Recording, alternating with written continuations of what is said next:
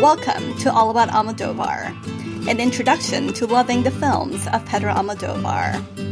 I'm Inkoo King, a critic at The Hollywood Reporter, and today I've got with me an angel and a demon whispering in my ears. The demon, of course, is my co-host, Slate's podcast producer, Daniel Schrader. Hey, Inkoo.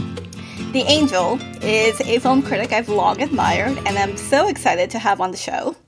Justin Chang is the film critic for the LA Times and NPR's Fresh Air.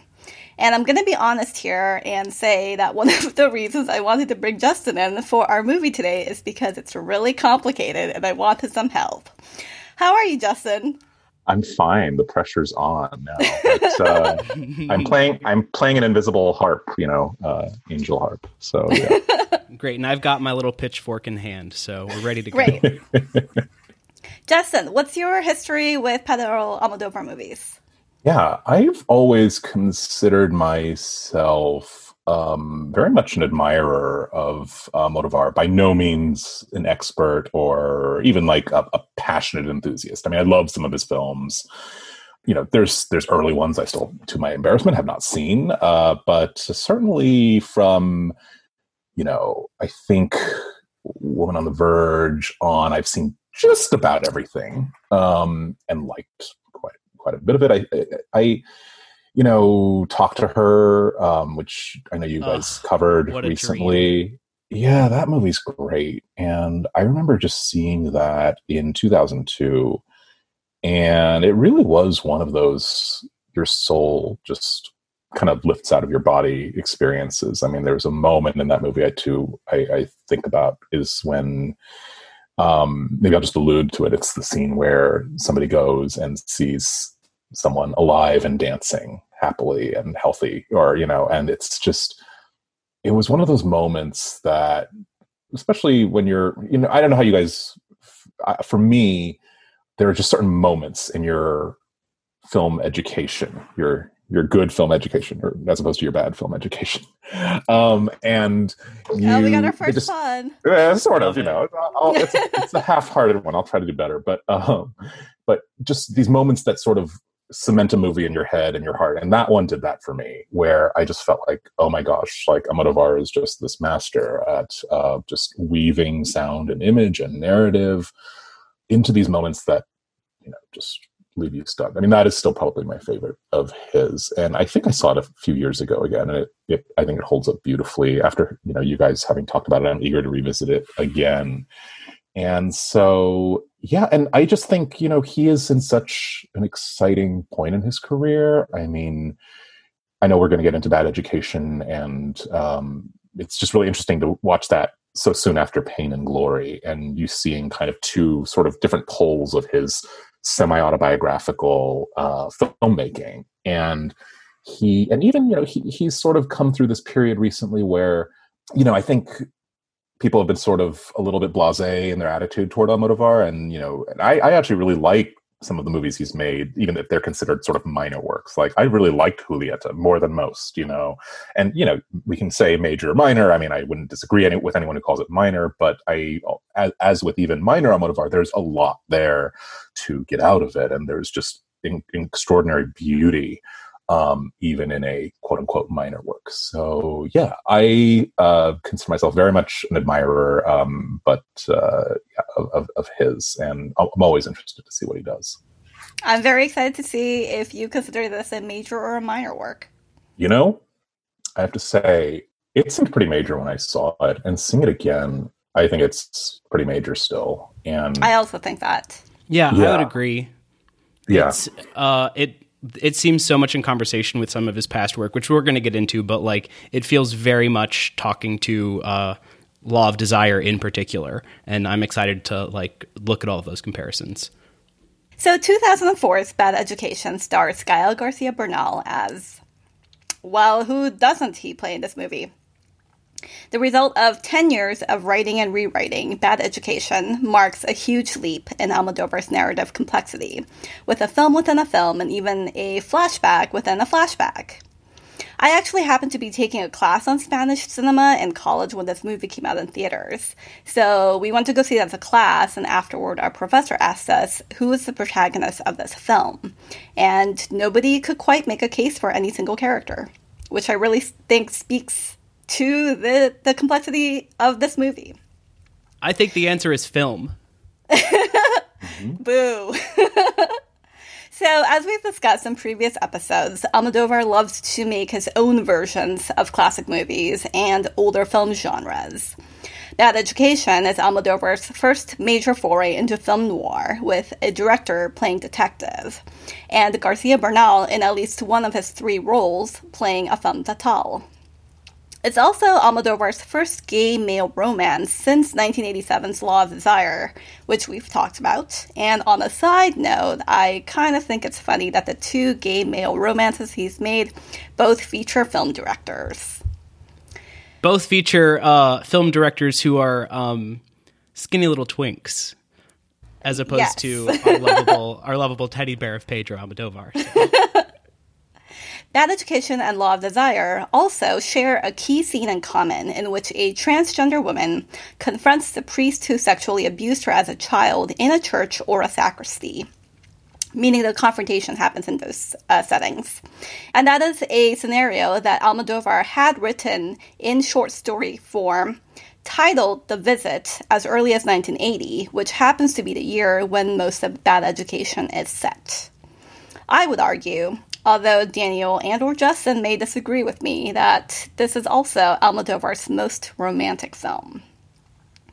As with Talk to Her, I think you can only get the full impact of this film if you go in as cold as possible. So you got your spoiler warning. Daniel, who does Garcia Bernal play in Bad Education? Oh boy. So Bernal finds himself in a number of roles in this film, but at its core he is Juan, later Angel, an actor and the younger brother of Ignacio, a trans woman whose identity and story he's stolen after murdering her.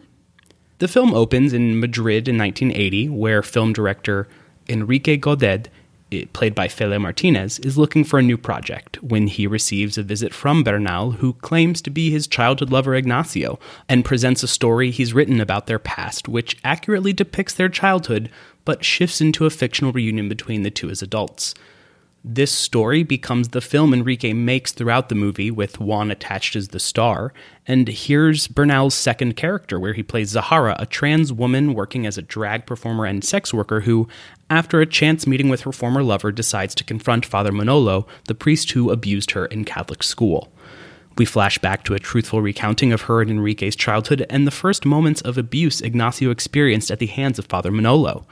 Enrique is shaken by the story, but suspecting Juan isn't actually Ignacio, he sets out for answers about what really happened to his childhood love and discover who Juan really is. As the story unfolds, Enrique discovers Juan is Ignacio's younger brother and has stolen his brother's identity. While shooting the final scene of the movie, a mysterious figure appears on set who turns out to be Father Manolo's real-life counterpart, Senor Berenger, played by Luis Omar of Broken Embraces. He reveals that Ignacio became a drug addict and began blackmailing him a few years ago. By this time, Berenger had quit the priesthood and married, but couldn't help falling for Ignacio's younger brother Juan, who was also getting fed up with Ignacio constantly stealing from his mother and grandmother to feed his habit. So, he and Juan conspired to murder Ignacio with a heroin overdose. The movie about Ignacio's life and starring his sociopathic little brother, which had finished shooting by the time of this revelation, becomes a huge hit. And because Almodovar can't stop writing plot, we get a postscript saying Juan enjoyed a few years of fame, faded into TV, and eventually murdered Senor Berenger. All the while, Enrique Godet continued making films with the same pasión. So last week, I sort of previewed this episode by calling it a masterpiece. So, masterpiece or not a masterpiece? Pretty close. What a big question. Close enough, I think. But I mean, it's funny because hearing Daniel just summarize that incredible, like, nested dolls within nested dolls of a plot, what's kind of remarkable is how fluidly it plays out on screen. And yes, you know, you are doing some mental chronological meta hopscotch, in your head as you're watching it. But this is not unique to Bad Education. I think Almodovar has this incredible fluidity with narrative. Talk to Her does that just as well, with all of the shifting in time. Yeah, and I love because I have Pain and Glory kind of in my head, from having seen it fairly recently, and it's the most recent film, except for the excellent short film he just made with Tilda Swinton, which I look forward to hearing you guys talk about. With Bad Education, I love the device of seeing a flashback that turns out to be a movie, in the sense that I may not even be characterizing that correctly, but it kind of reminds me of with, maybe I shouldn't spoil Pain and Glory for those who haven't seen it, but there's a very similar thing. I haven't seen it. You haven't, sorry. I'm so sorry. It's okay. It's okay. I think you'll love it anyways. But with this one, there is that device in Bad Education where, and I think it's particular because it really is driven home by Daniel Jimenez Cacho, the actor who plays Father Manolo in the flashbacks to 1964, I believe it is. He was fantastic. He's fantastic, and then you realize later, oh, that is actually he's just an actor playing that part in the movie that they're shooting, and it's just this little bit of sleight of hand where you think you're looking into a flashback of someone's mind. That's who he is, and no, that's just an actor, and then you meet, of course, Senor Berenger, played by Luis Solmar, who's very different. And so it's just these little games and these little surprises that just keep popping up. And the way the movie almost suggests that it doesn't matter. That's what cinema's trickery can do. And cinema is of course an approximation of real life. And so even if it's not completely accurate, it's the representation. And sometimes it's the best representation we have. I feel like this movie is it's like one of those movies where all of the I was going to say film bros, but then I was like, well, then I'm erasing myself. But all of the people who are obsessed with film are always going to point to and say, this is Almodovar's treatise on the film or whatever. But I thought a lot about the fact that, you first meet Ignacio and Father Manolo in one guise, which is basically what Justin was talking about. But then later, you see them played by a couple of different pairs of actors. And I think part of it is sort of the artifice of cinema that we were talking about. But I think also part of it is just the unreliability of memoir. Because the story that sets all of this through, which is called The Visit, it's essentially Ignacio's remembrances of the way that he was torn apart from his first love and then reunites again when they are grown-ups. There are pieces of that where Ignacio does not insert every single part of himself into that memoiristic story. For example, he vastly underplays his own drug addiction. And so one thing I really love about this film is that there's so much of the way that people want to remember themselves and then the way that they actually are. And I think that is one of the ways he plays with that recasting of the characters. And I think that it also gets to the importance of film as a storytelling device, because for me, when we were watching the final scene of the two priests murdering Zahara, spoilers, I got sucked in. Even though we knew from the beginning of that scene, we can see all of the artifice of a film being made. We see the cameras and the crew on set. Even after seeing that artifice, as the scene starts, and part of it's because we had seen those characters already playing these roles, but also just because of the power of film, I think, I got sucked in and was shocked and so sad when I saw them kill her, even though she's not dead. She's an actor, and they're all playing parts. And you even see the priest who murders her. As soon as they cut, you see him shake his shake it off. He's just kind of ugh. But isn't that because Juan remembered the fact that he had actually killed his sister? Well, but I'm not even reacting to Juan crying. I was moved by the murder and the sadness and heartbreak of that, and got sucked in and had forgotten that they were filming. And I think that's kind of part of what he's getting at there. Yeah, I think you're both right. It operates on two different levels at least. I had Daniel's reaction as well, but yeah, and then that moment where Juan, Ignacio, sorry, when you were explaining the three different roles, I thought Angel. of that terrible Angel. I thought about that terrible pun where if you've seen one, you've seen them all. But I apologize. You can cut that out. No. Never. Sorry. Monosyllabic names are just too, and I say this as an Asian person, they're just too easy to pun on.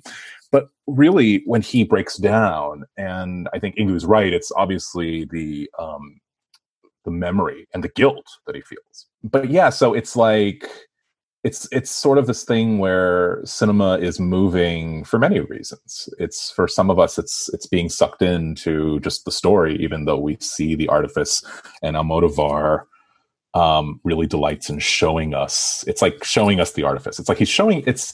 I can't remember if it was Hitchcock or a director whom, of course, Almodovar mimics and plays with a lot throughout his whole career, but who said where it's like it's about showing you the architecture, like the blueprint. It's like you can see where the movie's manipulating you, and that's part of the glory. It's like that's part of the art. The artifice and the authenticity are just totally intertwined, and Almodovar does that. But then so that's very moving to us who are outside the story, watch and being sucked in, and it's also very moving, of course, for those who, because it's memoir and because this is their story, and because and to your point, Ingu, where it's, what is convenient to remember and what is convenient to forget, and what is convenient, the representations the very selective representation, I guess you could say.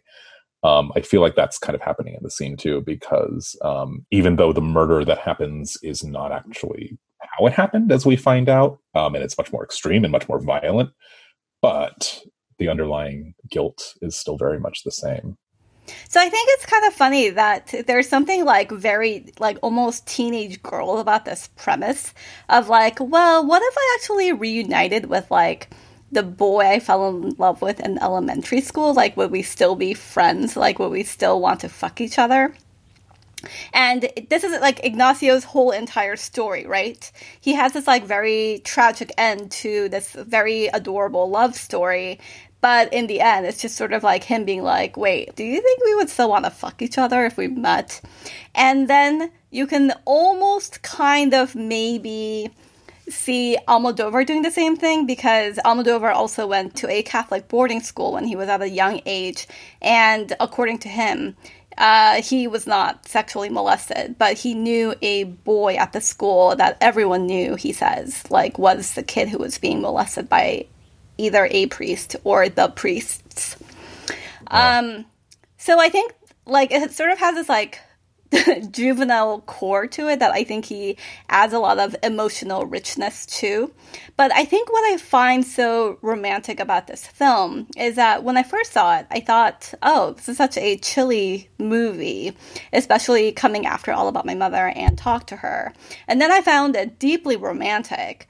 And I think the reason was for that is because Ignacio is this entire time sort of like imagining what might happen if he had reunited with Enrique, who is like a boy he probably hasn't seen in something like 15 years and still has this like deep fondness for. And so there's something both like romantic and like a little bit sad to like wonder what led him to this point where he's still pining after like a boy that he got with when he was like 9 or 11. But then the other thing that I find deeply romantic, especially watching it for the second time, is how from the very beginning, even with that 15-year span, Enrique basically figured out immediately, this is not Ignacio. Mm-hmm. Like, you have imprinted upon me so deeply that I can tell from like the get-go, like you are not who you are pretending to be. And I found that really moving. Yeah. Well, yeah, it's clear that like they've both had such long-lasting impacts on each other's lives, and I think that's a common experience with love and with first loves. What's and especially love?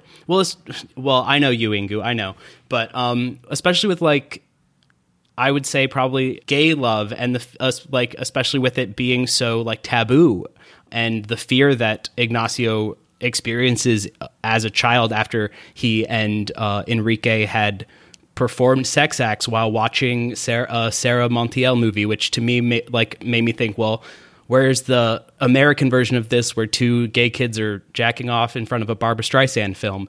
But that's a very good point. And I think back, because I remember seeing this movie, I really have a very vivid memory of my first time seeing this movie in 2004. This movie coming a year before Brokeback Mountain, and I mentioned that just as sort of a landmark in gay Hollywood cinema, and it's like, and I you remember look at seeing that. Yeah, and I love that movie, and I think, but it's a much more a much more conservative, a much more tragic kind of representation of gay romance, and this one, you just see like it feels like Almodovar is just doing circles around American cinema where this level of representation, where it's like, there's a tragic element to this, but it's not all tragic. It's very funny. And it's not this, where the character's not doomed because of they're aspirational. They're ambitious. They're doing, it's just amazing the levels of representation in this movie. And of course this applies to all his work.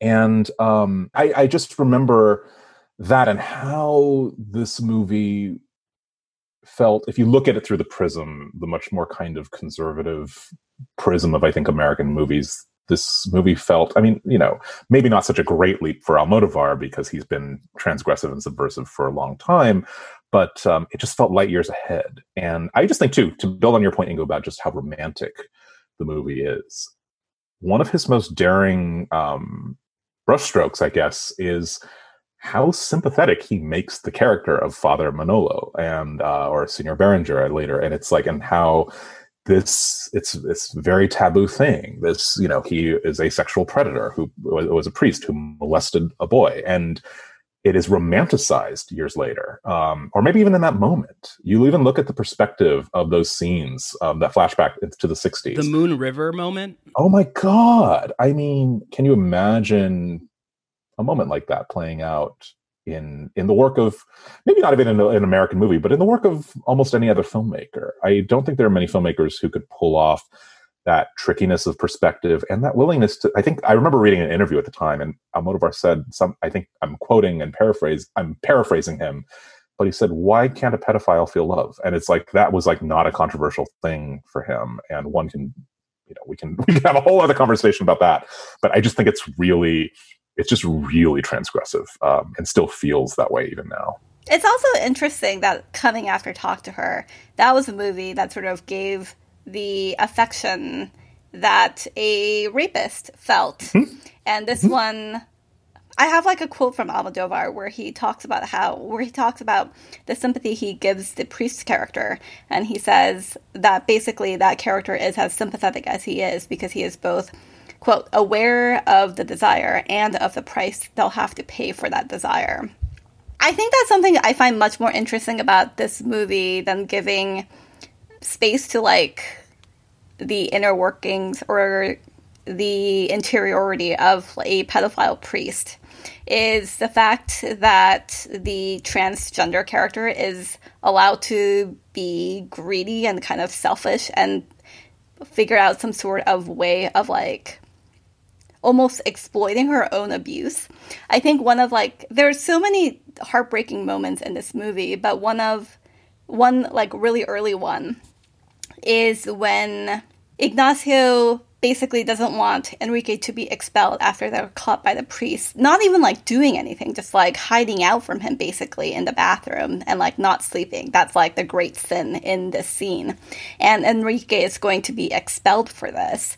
And Ignacio, trying to save Enrique, almost sort of has to like negotiate his own abuse in order to say like, well, if I give up my body to you, like let Enrique stay. And you sort of get this like more adult version of it where Ignacio just says, you owe me, right? And he even says at the end of that, like as it fades to black, but he says basically that was the first time I sold myself to save Enrique. And I think it's such an interesting film to look at, especially those two characters in conversation with Law of Desire, because it seems like in that film, we have Carmen Maura playing the transgender female character who was abused as a child and then eventually transitioned.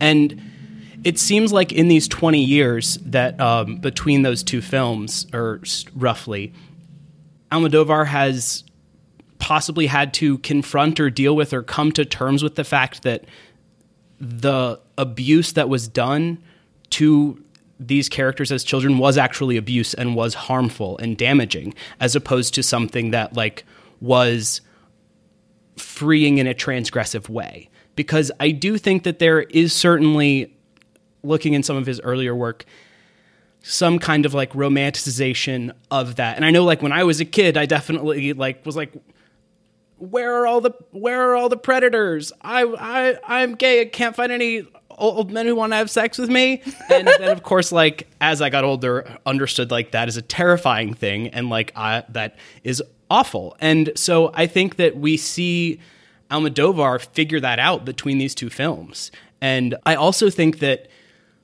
what's interesting is that the romanticization that, while this is a very romantic movie, I think the romanticization of obsession that he deals with in Law of Desire and Atome and so forth, this is where it sours.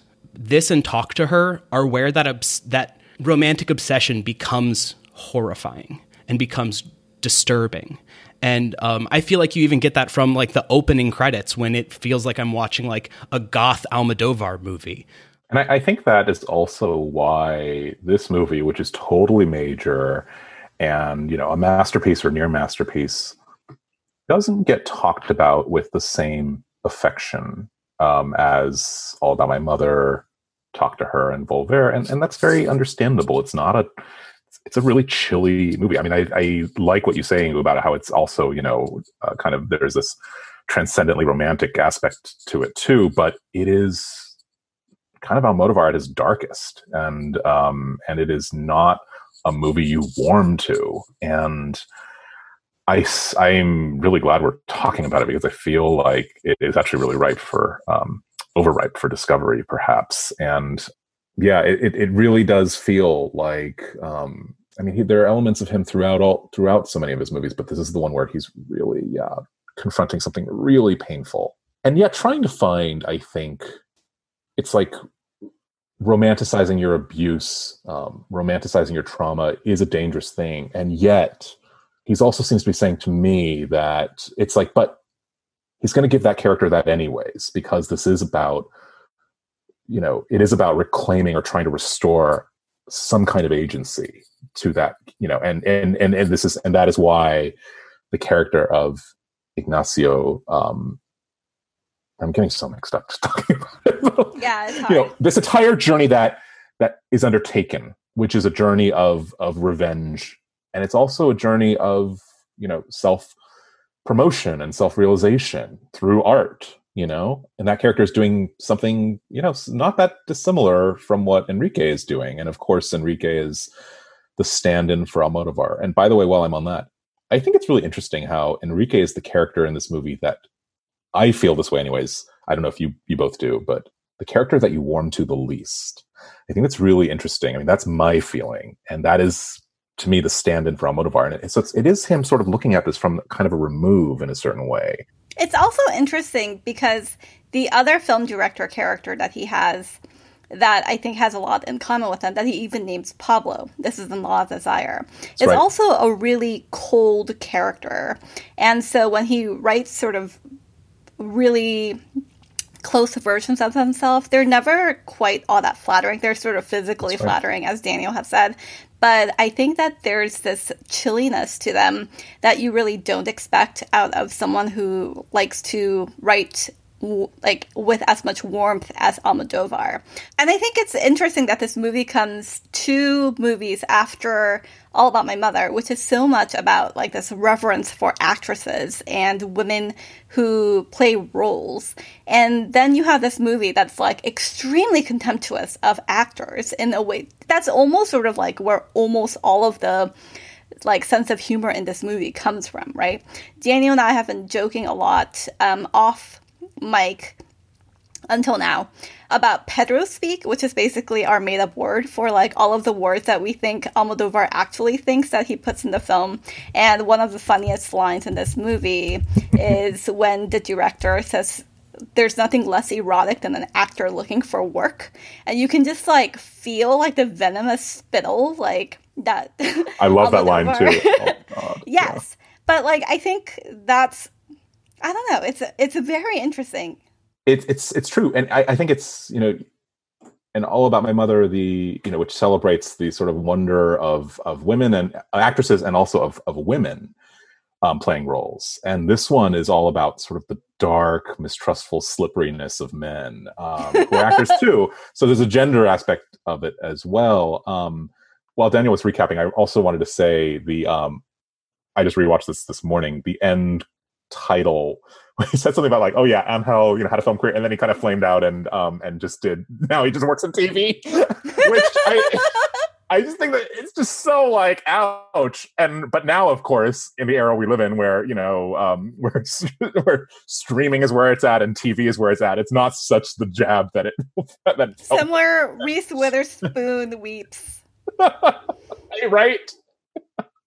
So, Justin, when I invited you to come talk about Bad Education, you said something about how, it's a film about, like, religion and spirituality. Did that ring true for you after watching it again for this? I think it does, but maybe in a more superficial way, perhaps, because, and Almodovar has said he's an atheist, and I think that the movie... I think it's that he's a hedonist, right? A hedonist and an atheist too often, go hand in hand. Yeah, that's some more Pedro speak from the movie. And so, religion has had a very formative experience on him, as it tends to for people who grow up in a tradition. But here, and this is where, reading about just the history of it, I mean, this was also, one of Almodovar's movies about sort of touching on the Franco dictatorship. And here I go into as if I am an expert on Spanish history, which I'm very far from, but I know, this, he shows you that time that when, homosexuality was criminalized, and this is, and but there was also this really rich, thriving counterculture that he was a part of, and that was really, really important and liberating for him. And you see that. And he shows you the church, which is very much, the Catholic Church, an instrument of the Franco regime. But within that church, here are all the cracks and crevices, and here is this desire that is, and that, of course, has even taken on more of a profile in recent decades, as we've seen, of course, just the abuse that Catholic priests have committed worldwide. But that is, and it's kind of funny too to look at. It's not funny. It's interesting to see that this movie was emerging at a time when those stories were not first coming to light, but when we didn't know nearly as much as we know now. And so I think education is important on that level too, just as a sort of a very unusual, it's just a side element of the film, but I think it's important. Well, and I think he has threads of the horrors of the Catholic Church running through a lot of his work. Like even in Talk to Her, there's a tossed off moment when they're all in the hospital after Lydia had been basically went into a coma, and just a tossed off conversation about like the priests raping the nuns in Africa or something like that. And it's just like this tossed off conversation that just like goes by and the story moves on. But it's clearly something that he felt needed to be said in his film. And so he's always had this very tense relationship with the church. But it is so important to his work because I think culturally in Spain, it's a cultural institution too, I would assume. Like it's not Absolutely. Like it's not even like it's not the way that like we think of church really even anymore. It is still so deeply a part of their culture as a like just piece of culture, even not even necessarily belief in religion. Whether people are believers or not, absolutely. And I think there is a part of Almodovar that whatever his feeling or contempt for for religion, for the church, I think there's something that he loves about the ritual of it, I think, and depiction of those rituals. There's great, great sort of Catholic filmmakers, atheist or not. It's like they see just the pageantry of that. And I think he absolutely seizes upon that. And I think too, this is not an original thought, and it's, and it's not unique to Almodovar either, but this idea that cinema is his true religion, or one of them, maybe one of his true belief systems. And I think this is where the scene where young Enrique and young Ignacio are masturbating in the church. I mean, in the theater, in the church. I would love to see that too. But in a way, the theater is a church. I think a Freudian slip there, but not really, because the theater is this temple. That is actually the temple. Watching this Sarah Montiel movie, that is a sacred moment for Almodovar. That is sort of his moment of passion, religious or sexual. Is the masturbation then the religious ritual? Yeah, it is. I think so. And that is why the movie is a masterpiece. I think. Thank God. So this is like Pedro Almodovar's only pure period movie. It's the only one that takes place entirely in the past. And I initially thought, I don't really understand that, because this could happen like in the present moment. And then I remember this specific line that Zara has when she's confronting the priest. And she is basically looking at the window and saying something like, this is 1977. Like, people are going to believe me. And that line, like when I watched this movie for the second time, knowing everything that was going to come, was so tragic, because she has this idea that she is on the verge of liberation, because the times are changing, and also she's going to get money out of this priest. And then if you look at the real life Ignacio, what ends up happening is that she has sort of found this kind of piecemeal liberation, but then her brother does her in. And so she never really gets to fulfill like all of the potential that she had. And so it's just like one extra knife turn in that murder, which is like already so tragic because of its intimacy. Especially in such a beautiful apartment. Ugh, I want that couch so bad. I've really loved watching all of his films, and I think that that apartment is one of his like peak Almodovar apartments for sure. It's just filled to the brim with color, and I just keep thinking about it. Nothing has rivaled it in my mind since High Heels, which was a terrible movie, visually beautiful. Can we talk about, like, the drag performance? I feel like we would be very remiss in not talking about this. You have Gael Garcia Bernal in a gown designed by Jean-Paul Gaultier, and it is head-to-toe sequins white, and then it has, like, this beaded, sequined merkin, and also, like, a little dot for the belly button, and, like, a couple of dots for the nipples. And she has this rose the entire time that she's just like dragging slowly like up and down her body. And I was so angry when that scene only lasted for like a minute, because usually Almodovar is so generous with his musical performances. And to only get like a minute of this, of Gael Garcia Bernal's like sexy eye acting, I was so livid. We really didn't get a lot of... Like, none of the music scenes lingered in the way that his music scenes tend to linger. It was really kind of disappointing, because the Moon River moment was so stunning and lovely until it all of a sudden wasn't. And that Zahara performance is so captivating. You just want it to keep going. And we even get a drag performance a little later from a drag performer that Juan Angel is going to imitate. And that's where we get another great Pedro Speak line, which is, "You're not an actor. You're just a faggot." And it's what's funny to me in that is it's funny but disturbing how coldly Angel approaches studying her and studying how she moves and how she becomes a woman.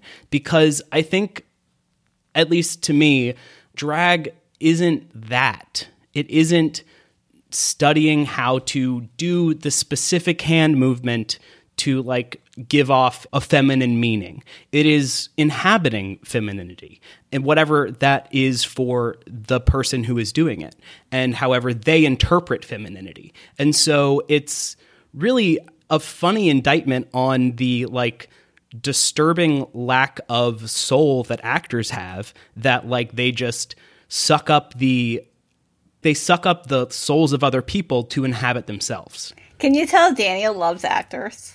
Well, it's funny too, because what you just said reminds me of All About Eve a little bit. Another very important classic, I think, to Almodovar. And this idea, this sort of, there's kind of the cannibalistic quality of acting or of studying other actors, where it becomes like sort of an act of body snatching and identity snatching, and this movie sort of almost exists, you could see it on a continuum with All About Eve and also with Vertigo, because of so many, Hitchcockian doublings and mistaken identities. But yeah, I think what you said, Ingu, about, and Daniel too, the way the musical sequences are very truncated in this movie with the Moon River moment, and that one is truncated for very clear, shocking reason, because you realize what's happening. You realize that this abuse that is happening, the music just sort of stops dead. And then when it stops dead, it's sort of like the movie showing you, but this is what, without showing you, it's signaling what has really been going on. And you get that great moment with the blood dripping down his forehead and the splitting of that, like, of his face. It's beautiful. Yeah. I think this is all, there are such lush, immersive, intoxicating musical sequences throughout Almodovar, and especially think about, the Pina Bausch sequences and Talk to Her, for example, where you really can lose yourself in those moments. And here it's almost like you're not allowed to, in a weird way. I don't know. This also speaks to maybe the chilliness of the film, the way Almodovar maybe is weaponizing some of the devices that he's used for joy in the past, and for beauty.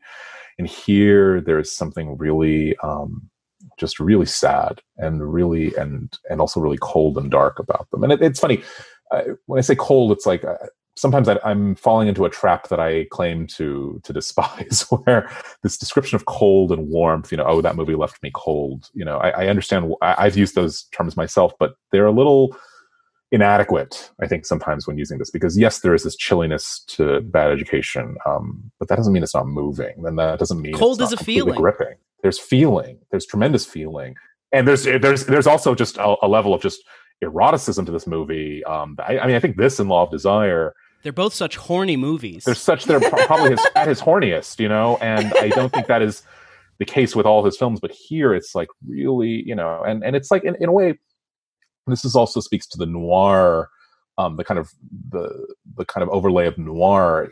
Noir is very much about repression, and there's absolutely repression in this movie, but in a way, he's also just bringing that to the surface. So, yes, the femme fatale in this case is a transgender character, and so it's like there's this sort of repurposing where it's like it's sort of liberating all of that buried feeling and totally reclaiming it in a way that is actually really really just amazing to see. Yeah.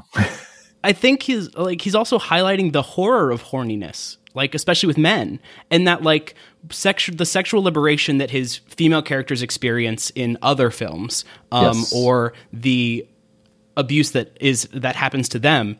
In this way, we see Angel here as this terrifying monster who is weaponizing his own sexuality. He's not actually gay, or at least it doesn't appear that way. Almodovar has said he's not. He's just an actor. And so he knows how to play the character, and he plays that beautifully with Senor Berenger. He plays that great with, he thinks he's playing it well with Enrique, except that he's an idiot. And it's funny how the sexual liberation that women can experience by the power of their sexuality becomes villainous when men do the same. Good. It feels, good. And it feels very subversive because, we sort of live in a culture where the opposite is usually thought to be true, where, because of the sexual dominance of men and because female pleasure is something that, a lot of movies are still really scared of and are still really reluctant to really confront or to dramatize even. And Almodovar kind of does the opposite, right? And sort of, which is another just part of his subversion. So One thing that, like, I have been thinking a lot about while doing this podcast and revisiting a lot of these movies and sort of the filmography of Almodovar as a whole is that after 2000, I would say that, like, between 2006, when Volver came out, and 2019, which is when Pain and Glory came out, to me, that represents, like, a relatively creative fallow period. I agree that, like, a lot of his more minor works are still very interesting, but until Pain and Glory came out, I don't think he had made a movie as strong as Volver in that, like, entire 13-year period. And I've been thinking a lot about why. And I think one of the reasons is that his movies did get, like, very cold and fixated on the idea of revenge and got very narratively complex in a way that, like, is more showy than, like, engaging. And I think all of these elements basically find their start in Bad Education. And then with Volver, you go back to, like, the femininity and, like, the family and the warmth. But then you get Broken Embraces, you get Julieta. I'm not going to talk about it. I'm so excited. Oh, no. And so I think they're interesting as sort of Almodovar's explorations of how people become certain people or how they're consumed by revenge. But revenge, I don't know, like, not to, like, so overly, like, abuse this metaphor that we've been using, but it's a very cold emotion, right? And so it's not, to me, as engaging as something like someone looking for a family. It's just like someone who wants to, like, go do damage to someone else. Yeah, I agree with you. And in a way, it's almost like he got this sort of incredible thing out of his system with Bad Education, but then it's sort of, but maybe he kept sort of repeating this kind of, you know, these formulas. I mean, you know, and he can repeat himself very well, but sometimes repeating himself to diminishing returns in this case, perhaps, even if one can, you know, I mean, can find good things in his work, but from that period. But yeah, revenge, you know, yes, a dish best served cold, and also can be a dead end, perhaps. I mean, I think, you know, morally and also just dramatically speaking. The best revenge is continuing to make films with the same passion.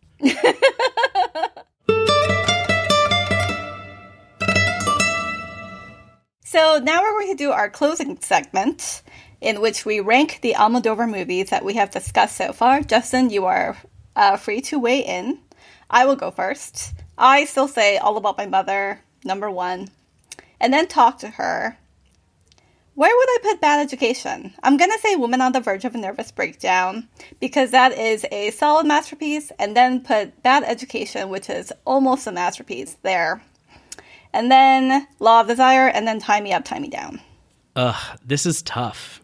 Because, I mean, my top film until last week was Women on the Verge, but Talk to Her took that down a peg. I think I'm going to have to go with Talk to Her, followed by Women on the Verge, then followed by Bad Education, All About My Mother, Law of Desire, and then, way down at the bottom, Tie Me Up, Tie Me Down.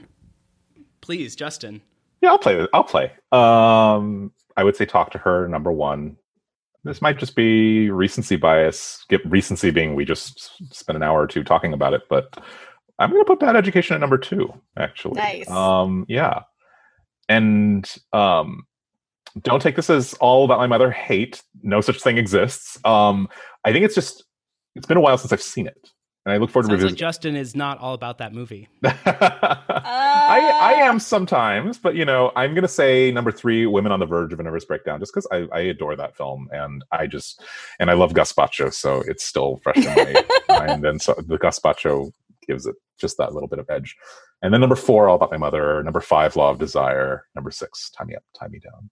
I mean, the top 4, like, it's they are movable. Yeah, I feel like basically at this point we have a tier system, and the first tier is Women on the Verge, All About My Mother, Talk to Her, and Bad Education, and then the second tier is Law of Desire, and the third tier is the fifth tier is right. Sorry, yeah, exactly. It belongs down at the bottom with The Skin I Live In, which I know that Ingu very much disagrees with. But so on the next episode, we're going to discuss the last of Almodovar's tremendous run of masterpieces in the late 1990s to the early 2000s, as well as the film in which Almodovar's first muse, Carmen Maura, and his current reigning muse, Penelope Cruz, play mother and daughter. Please join us for 2006's Volver. Justin, you will not be Volvering, but thank you so much for joining us. Thank you so much. It's been a pleasure talking to you guys. Do it anytime. Thanks for having me. It's been a nice Chang of pace. Ah! I bow to the master. I am punned out. That is awesome. This is very fun. If you'd like to send us our message, our email address is allaboutAlmodovar@gmail.com. This is Ingu Kang. This is Daniel Schrader. Justin Chang. Adios.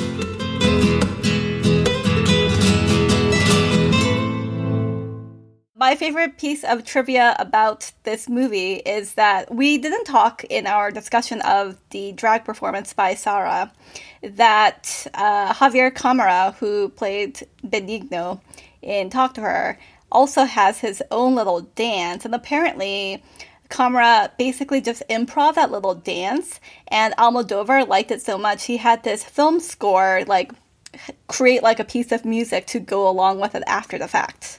That's wonderful. See? I'm so happy Delightful. about that. That's the kind of trivia one would call camera obscura. Oh